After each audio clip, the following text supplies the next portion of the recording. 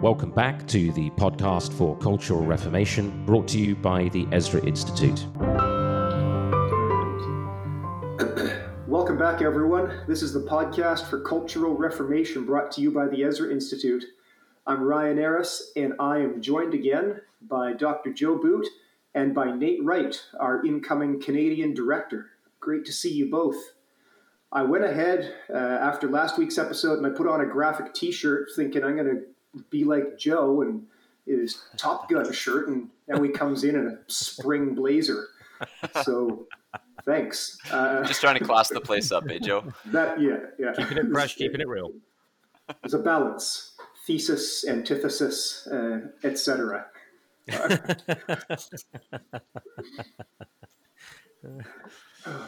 So we're going to get to our third and final planned Q&A episode on this Ten Commandments series. Again, we're grateful for all of your engagement and interaction, for the questions and comments that all of you listeners have sent in. We're going to deal with most of the rest of those on this episode today, before we move into a summer mini-series that we'll tell you more about in the coming weeks. So we're looking forward to that. Before we begin, just want to make it clear, we're here this last week of June. This is not the last week to apply, but the last week to apply and be eligible for a bursary for the Worldview Leadership Academy. There's scholarship money available for your registration at the Worldview Leadership Academy. That program's happening July 23rd through 28th in Port Colborne, Ontario. And if you want to save a couple $100 off your registration, we would like you to write us a 500, maybe 750 word essay on the importance of Christian worldview training. Basically tell us why you think you want to be there, why you value this kind of training.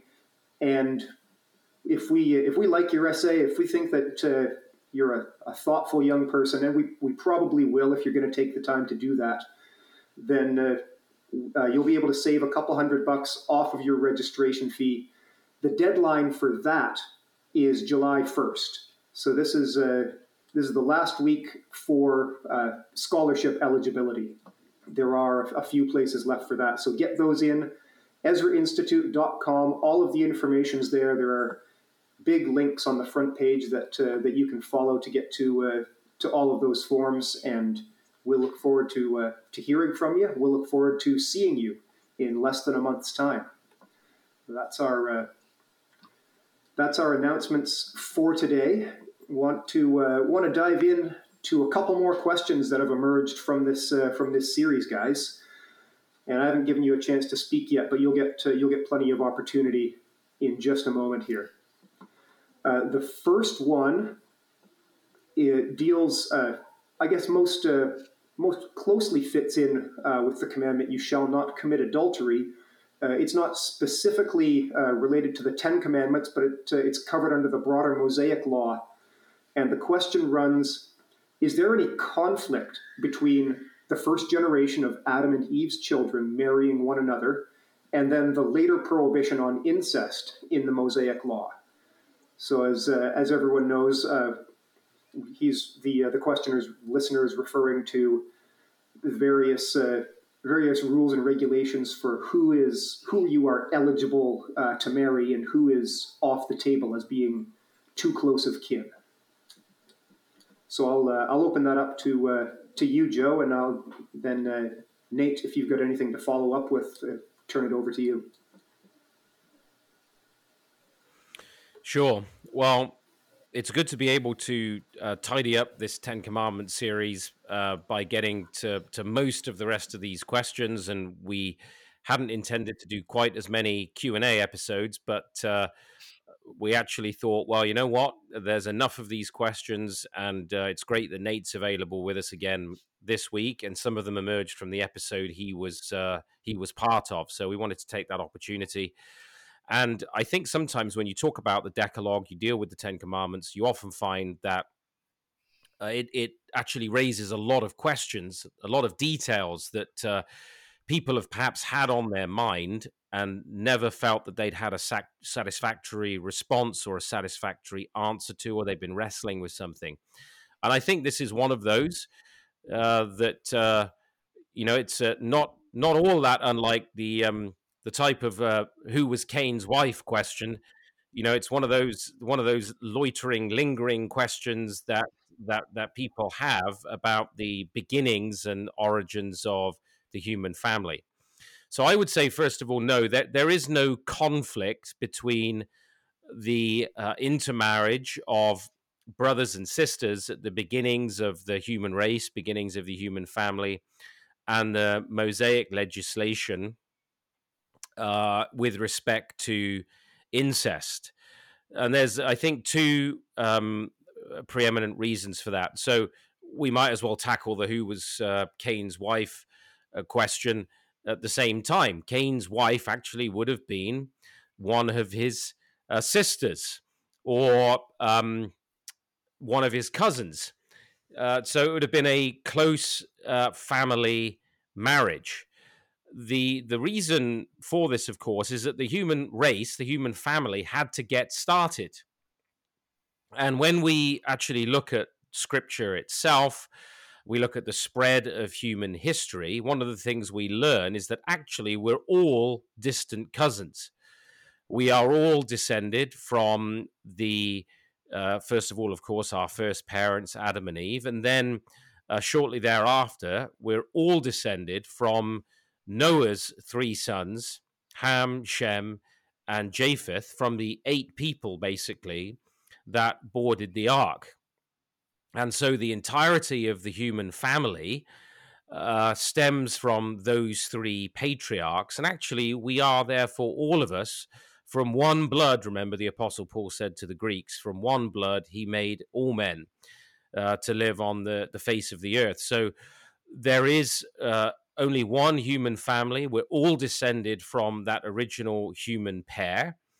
And that constitutes the unity of the human race. It's very important doctrine from the point of view even of redemption, because in Adam all die, and in Christ all shall be made alive.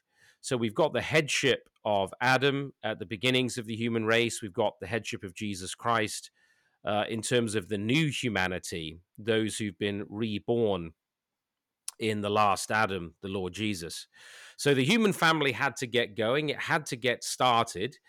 And that required close familial marriages. And that was nothing unusual. It would have been seen as nothing unusual. In fact, if memory serves, and I hope my memory is accurate on this, I think it is. I think Abraham himself was married to a half-sister. So these close intermarriages continued through the period of the patriarchs. But with the Mosaic legislation, there is then expressed a concern for the forbidding of very close familial marriages. And there are 2, I think, fundamental reasons why it gets introduced at that point. The first, and very a practical reason, it's there in God's commandments, is that God required that we would spread out, multiply, and fill the earth. And you will find that if people stayed within very, very close family marriages, one of the things that does, it actually restrains, puts something in the way of people spreading out and filling the earth. It tends to form what we would call a tight pyramid type of patriarchy, where everybody is under a familial head of a tribe, basically. Now, at Ezra Institute, we believe in what we would call a biblical soft patriarchy, but we would not advocate for the notion that entire households all are going to be governed in terms of kinship tribally under sort of one grand poobah at the top with this family immediately underneath it.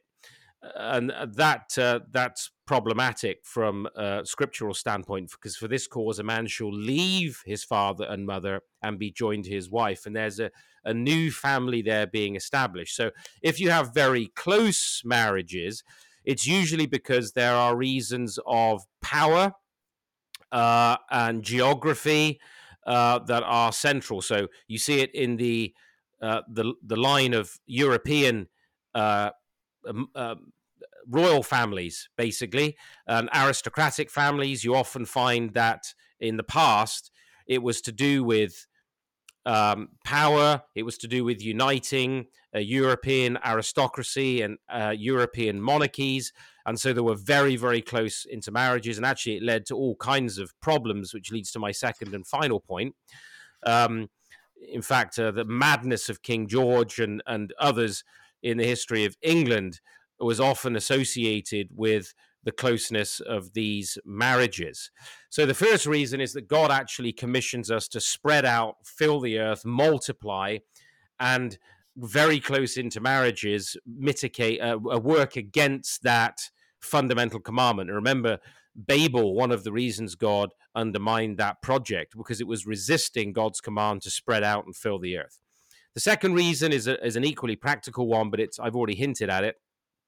And that is that with the entrance of sin into the world at the fall, when we fell from the state of innocence, sin meant that creation came under a curse.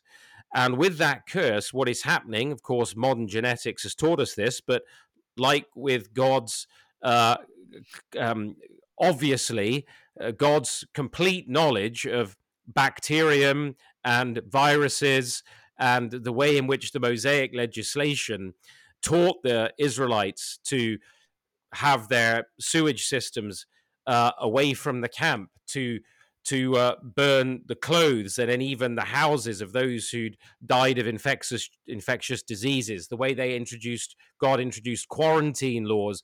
This was all actually promoting the health of Israel, which it did remarkably.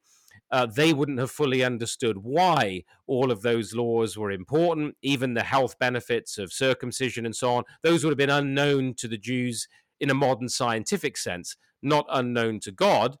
And of course, just as God knows more than we do about bacteria and viruses, he knows all about the human genome and the way our genes work, so that when you marry somebody, so with Ryan, you there, and Nate, with your wives, you get married, you have a child, and basically those chromosomes with either partner, when you have a baby, zip together like a zipper and bring those genes together. And if the same copying error is found on both sides of those chromosomes, on both sides of that zipper, to continue that metaphor, then you have a genetically transmitted disease. And this legislation given through Moses is for the health and benefit of the human population, so that these genetic copying errors do not build up and become eventually catastrophic for the physical or the mental health of the offspring. So there's no contradiction. The human race had to get going, but with the entrance of sin over time, God introduces legislation that is going to protect the health and well-being of the human family. Yeah, that's good. Yeah, and it's interesting. Even as you say that, Joe, that the law was given about 2,500 years after Adam and Eve, and so the getting started of the first family, as you said, had these generations and generations to get going before God codified these incest laws into his law.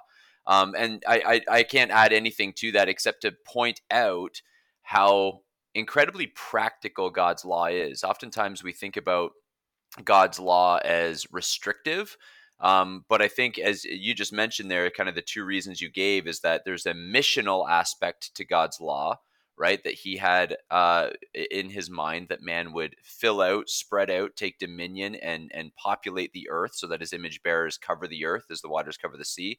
And then there's a creational aspect to his law, which had to do with his vast knowledge of how genetics work and how intermarrying could potentially damage. And so you just look at that and you say God's law is never arbitrary. It's highly practical. It's always both missional and creational.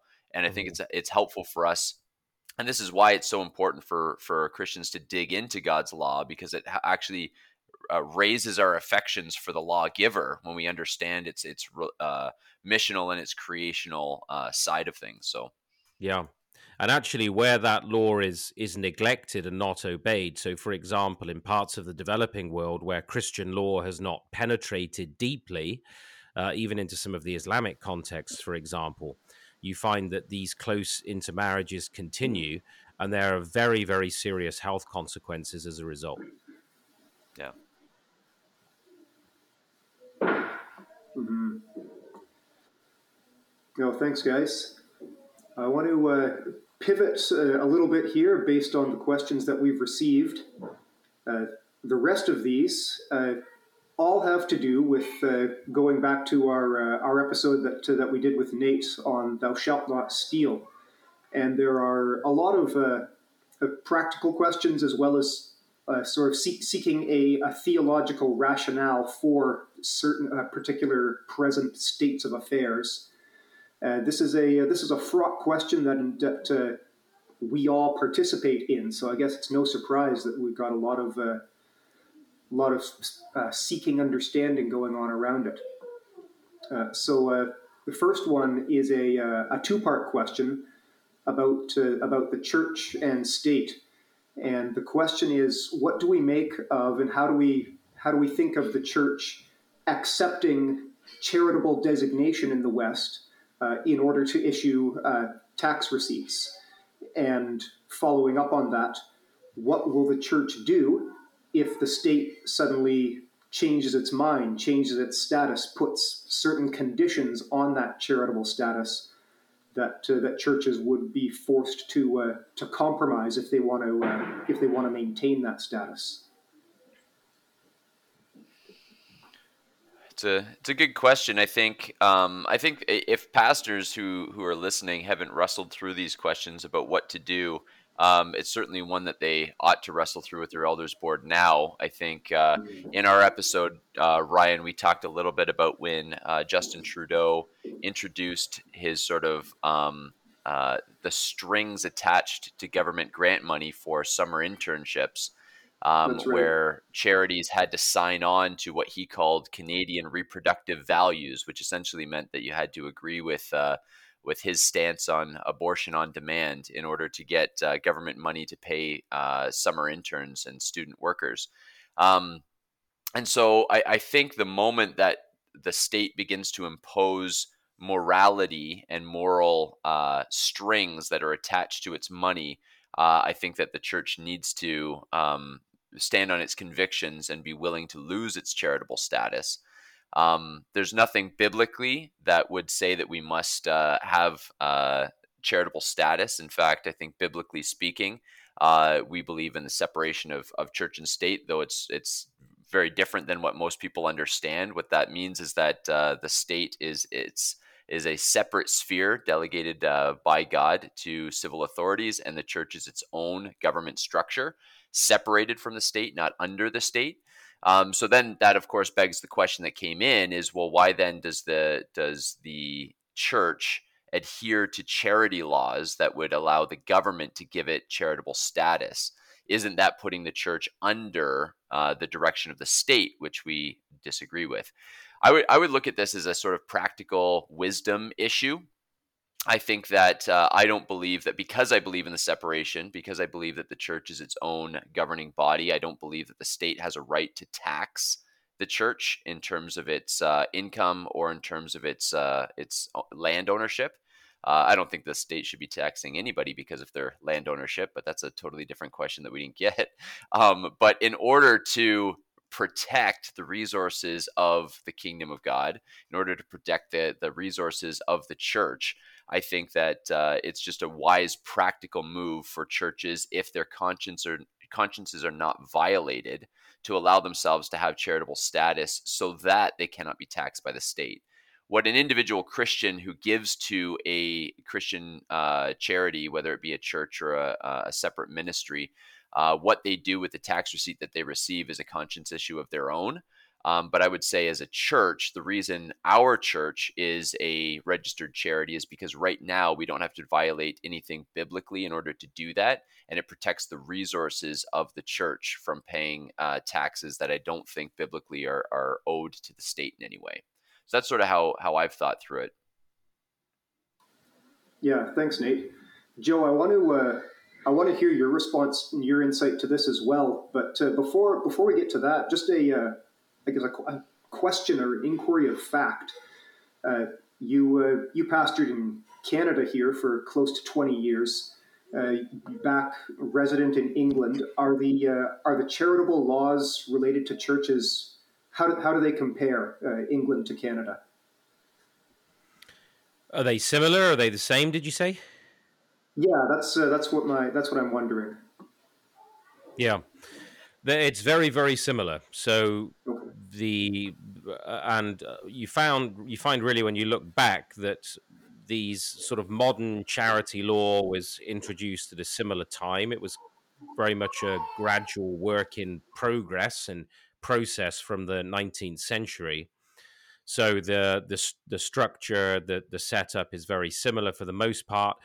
One of the differences in the UK from some of parts of Europe with regard to the church-state question that Nate appropriately raised there as well is that the established church in England does not collect tithes from the population, from the general population, from the state, whereas some of the churches in Europe do. Now, I'd have to check my history to see if there ever was a point where the English Church or the Church of England was directly collecting, the state was directly collecting a tithe for the church. But there are no compulsory tithes taken by the state for the established church.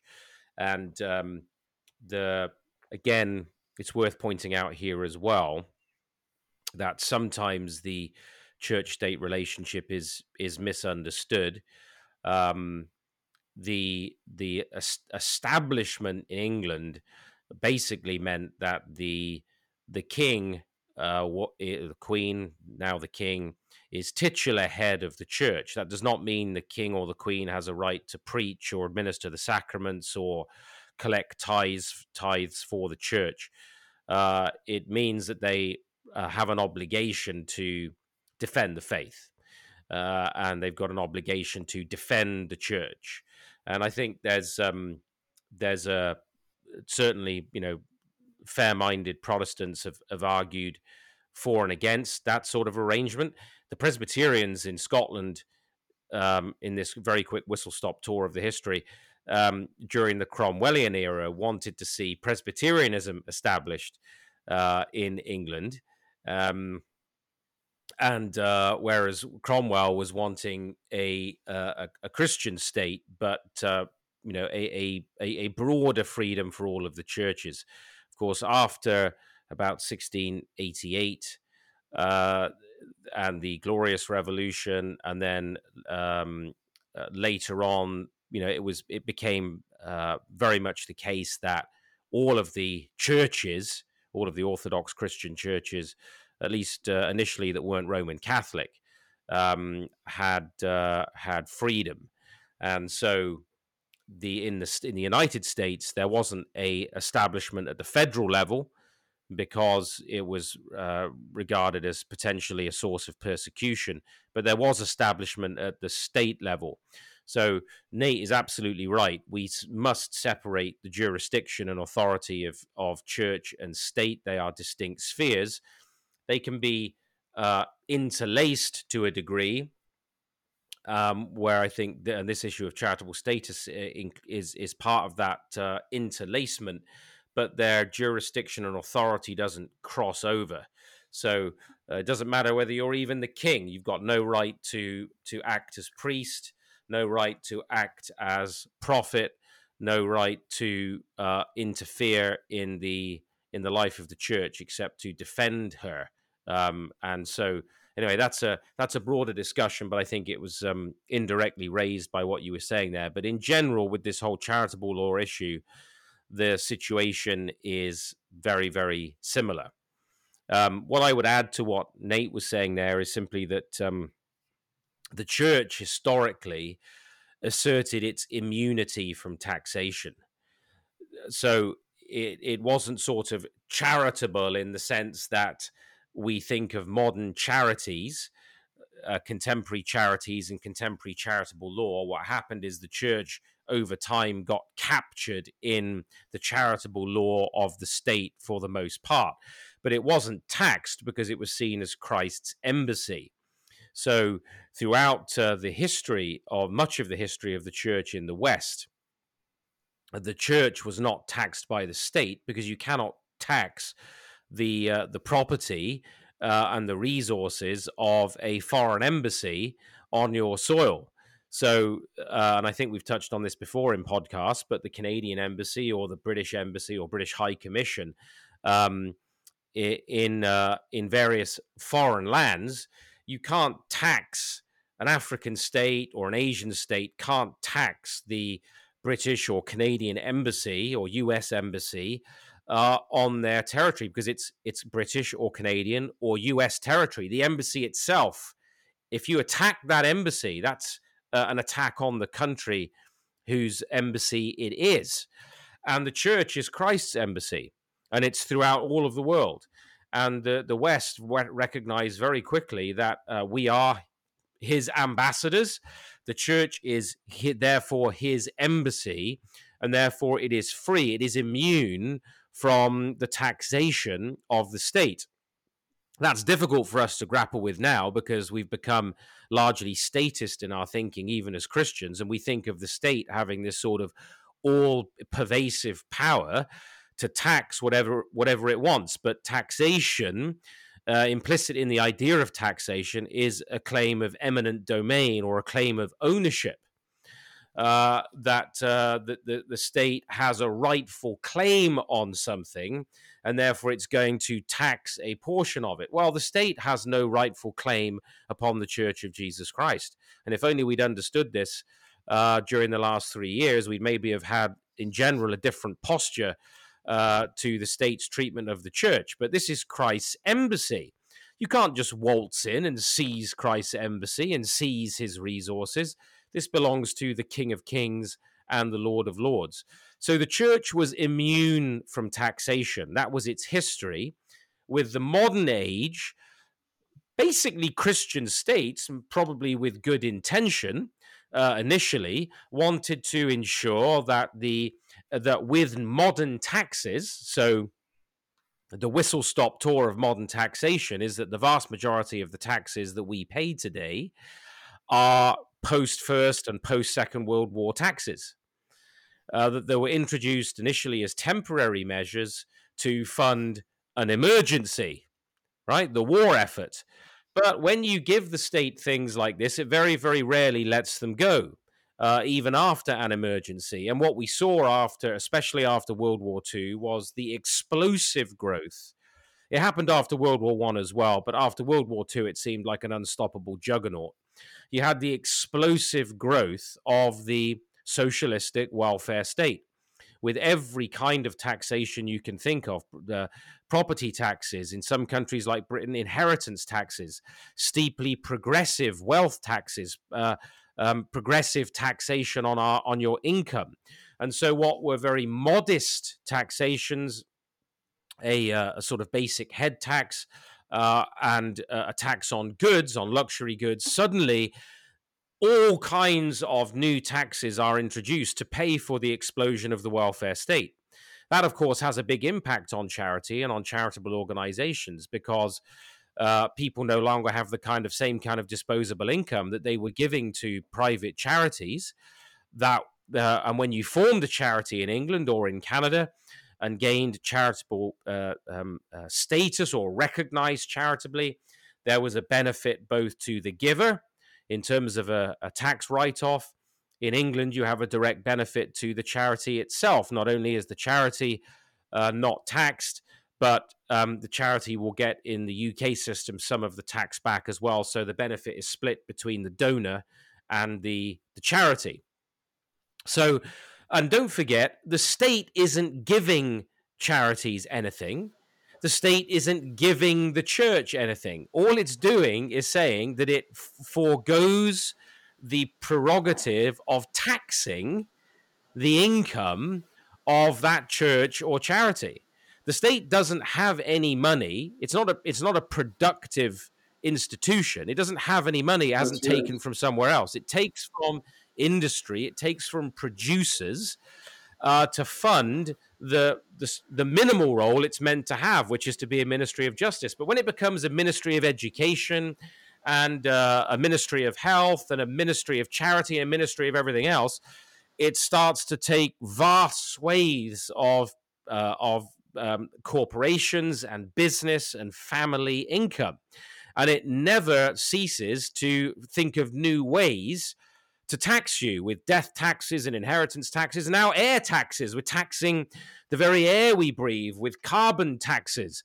And so this is what happens when the state makes a messianic claim, basically declares itself to be God indirectly, and claims an ownership. Remember, taxation is a claim of ownership. When you start paying huge property taxes, which the church is exempt from because it belongs to Christ, the state is fundamentally making a claim to your property. It's saying you are going to pay the state rent to live on your own land. The land that you bought, the land that you care for, the land that you look after, you are going to pay the state rent on that land. That's the essence of a property tax, and largely it's used to fund state education.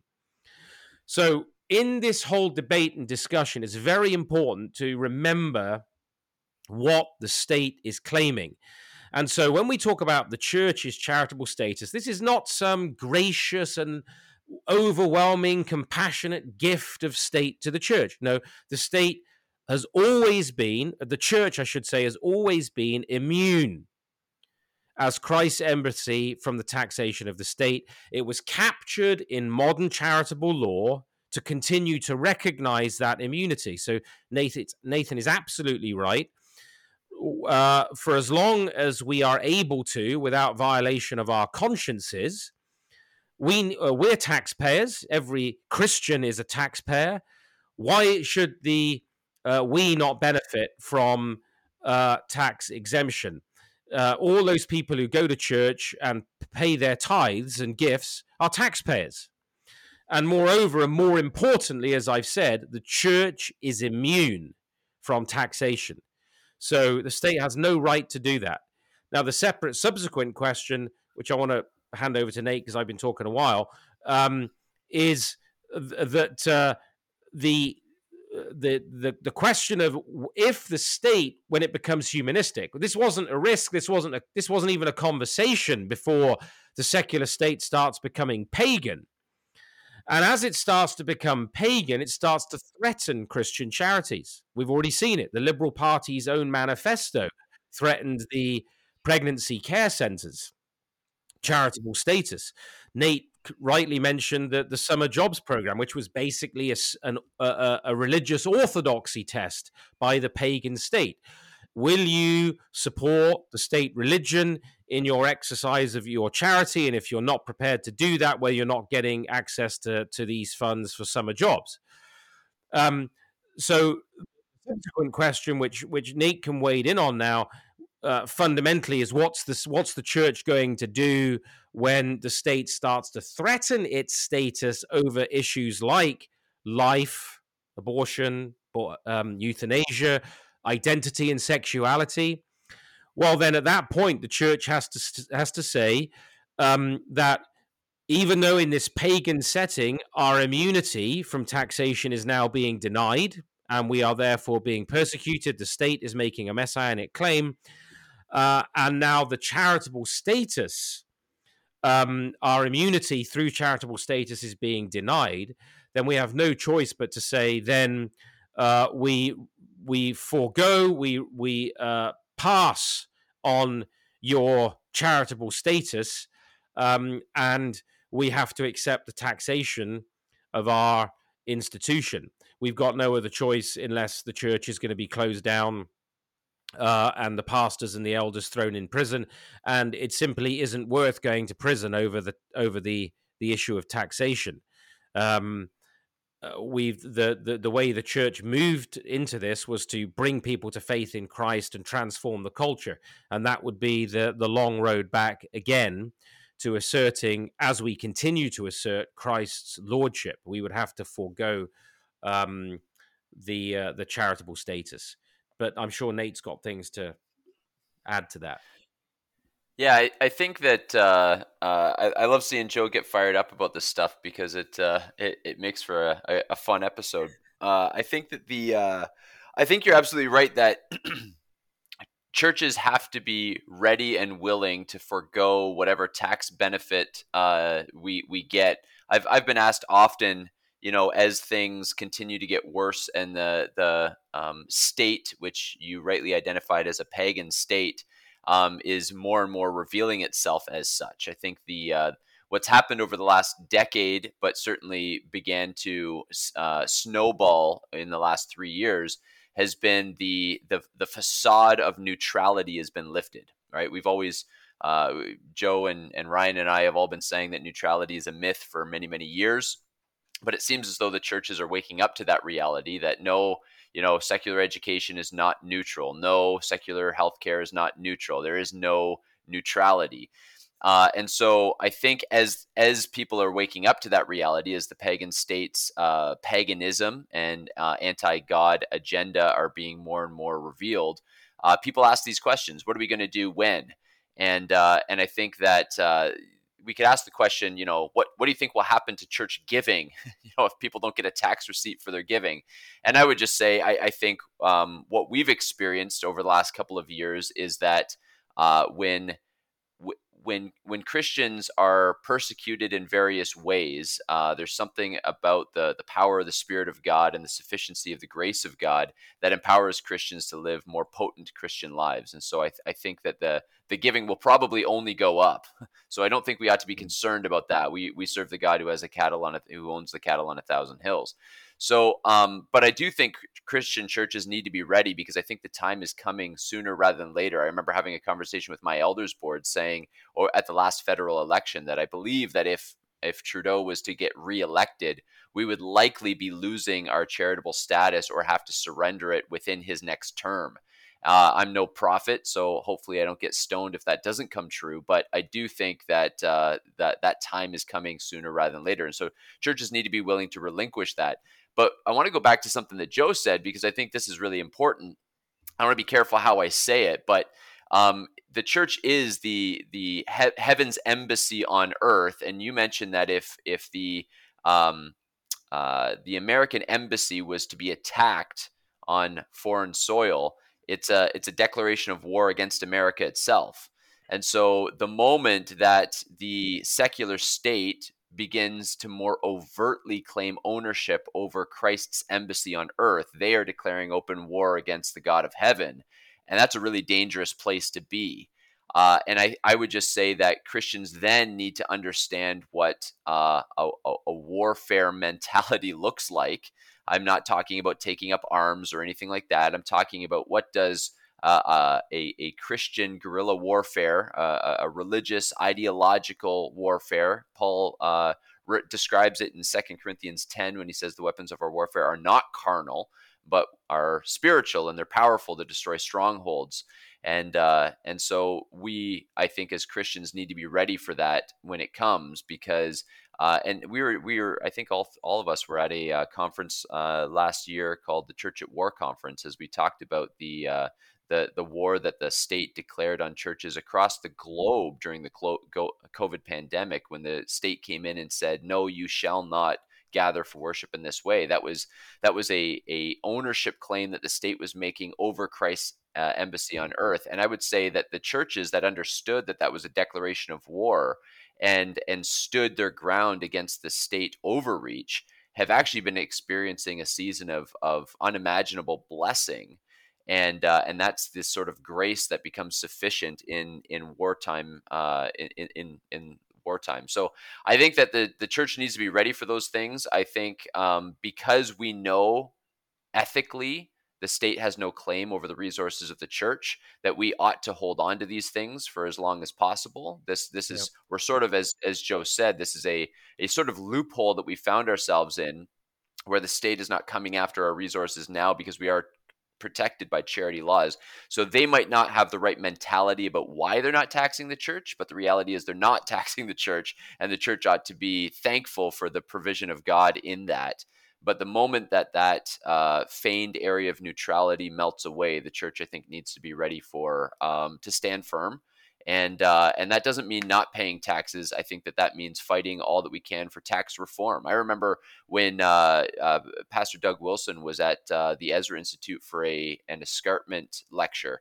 And one of the questions was asked, should Christians pay taxes, knowing that our taxes go to fund abortion and all these various things? And Doug, I think, very wisely said, he pointed out to when Christ paid the temple tax for him and Peter, and said that didn't make Christ a sinner, because he was funding some of the wicked things that Rome was doing. Once you pay your tax, you're not responsible for how the state uses that particular tax. But then Doug right away turned around and said one of the best battles that Christians can engage in the culture is fighting for tax reform right now. Fight to keep the churches untaxed. Fight to even imagine what it would look like if those Christians who have pulled their kids, and I would just say all Christians ought to pull their kids from secular education, from the public school system, and imagine what would be funded in the kingdom of God if we got taxes back for because we're not using the public system anymore. So I think that this is a battle that's certainly worth fighting, and I think that fight is likely coming to us, whether we want it or not, in the next decade. Yeah, that's well said. It's interesting too that how and when this might come to the doorstep of the church. I have a recollection, and I don't want to get my facts muddled up here, but I know that this conversation has either already happened or has already been implemented in parts of Toronto. That if you're not grandfathered in an old building as a church, and you build a church on a piece of property, then already they're looking at the worship space is not taxed. The worship center, the chapel part, is not taxed. But anything ancillary to that, let's say you've got some seminar rooms, you've got a fellowship hall, you've got a gymnasium, you've got these other things where then those parts are being taxed. Now, that was certainly the case when we were looking at property in Toronto. I don't know whether that changed under the current Ontario government. Ryan may have something to say on that, but but at any rate, even if that's not currently in force, it was at the time. I have a suspicion it still is, that in certain areas. So they're already sort of looking at the space of the church, and because of their secular pagan view of religion, which is, well, that's just a cultic act of worship. And because nothing else that you do is religious, education is not religious, that's neutral, fellowship, gymnasiums, whatever it may be, then anything else that's the church's property that's not actually used in the sanctuary, that's going to be taxable. Another issue is that many churches, because of the litigious character of society, as well as many Christian charities, are charitable corporations. So in the event that churches were to lose charity status, they might be subject to corporation tax. Now, you might be able to just say, well, we're a not-for-profit now, rather than a charitable not-for-profit. So there, again, all of these things would have to be explored and looked at, but it may not be just implications, in other words, for the tither, in terms of no longer being able to write off your tithing, your donations to the church for a tax receipt. There may be very direct implications by way of property taxes, possibly even corporation taxes, depending on how churches were treated if they lost charity status, in terms of those various other forms of taxation. And I think that's a very insightful and interesting point that Nate made there, which is, just as it's a declaration of war on a foreign embassy, it is a declaration of war on the church, just as progressive taxation and inheritance taxes are a declaration of war on the family by the state. It would be a similar kind of declaration on the church. Mm-hmm. Yeah, thanks, guys. It's just interesting to Nate's point, especially over the past 3 years, how those churches that have worked to stay true to the conviction that Christ is Lord and that He deserves His worship in the way that He has called for it. Those churches are thriving financially, not least of all, in many ways. But we always talk about in churches about how giving of our financial resources is an act of worship. And it's just interesting to see that those churches that have historically been larger, have bigger budgets, bigger staff, bigger buildings, these kinds of things, these are the ones that are often struggling now in this COVID, or if we want to say post-COVID environment. And I would just exhort to any Christians listening, if you are giving to your church primarily because you're going to get a tax break, take a look at yourself. Consider what you're doing. Consider that your giving is an act of worship, and offer that in the right spirit, knowing that it's a wonderful blessing to you, but that's not primarily what it's about. Yeah, and if you're going to make your church the primary recipient of the tithe, remember the tithe belongs to the Lord, not to the church. That's right, and that's important too. You have the responsibility to administer your tithe. And I used to teach this at my own church, Westminster in Toronto, when I was pastoring there for 14 years. That the tithe is the Lord's.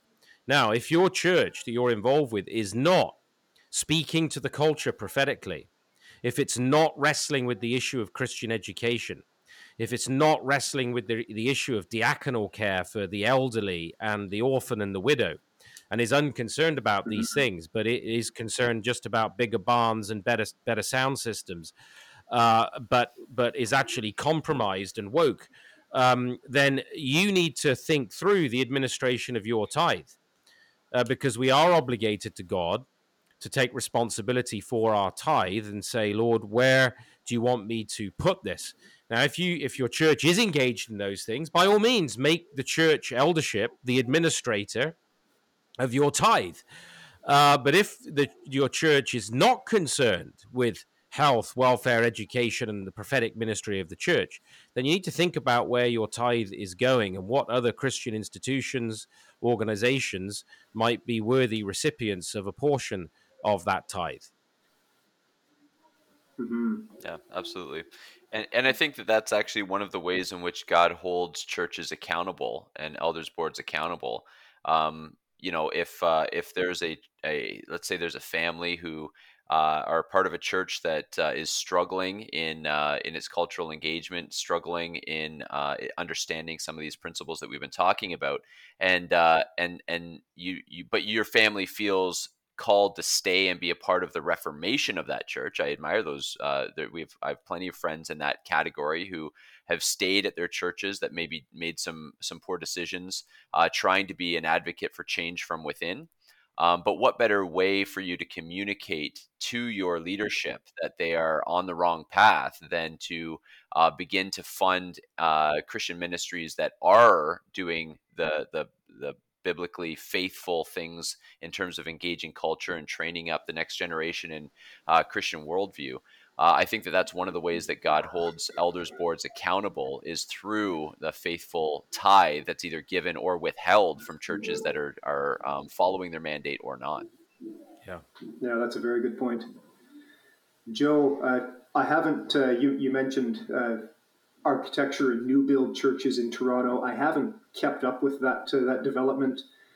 I'll just say that I'd be curious to see Christian architects coming up with blueprints for worship sanctuary, worship kitchen, worship office block. Yeah, that's right.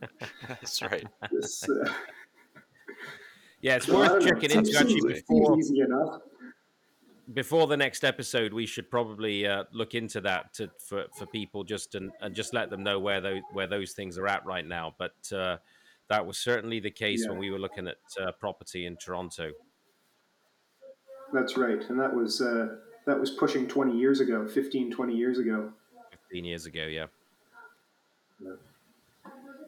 And I think that you just brought up a good point. It's a humorous point, Ryan, but I think it is a good point when you're talking about all these sorts of things. Then the question becomes, what does obedience look like when Christians live in a culture that is unfairly taxing and unfairly doing these things? And I do think you brought up a great point. I think that there's nothing wrong with. I think that's actually a very wise thing that Christians ought to be doing.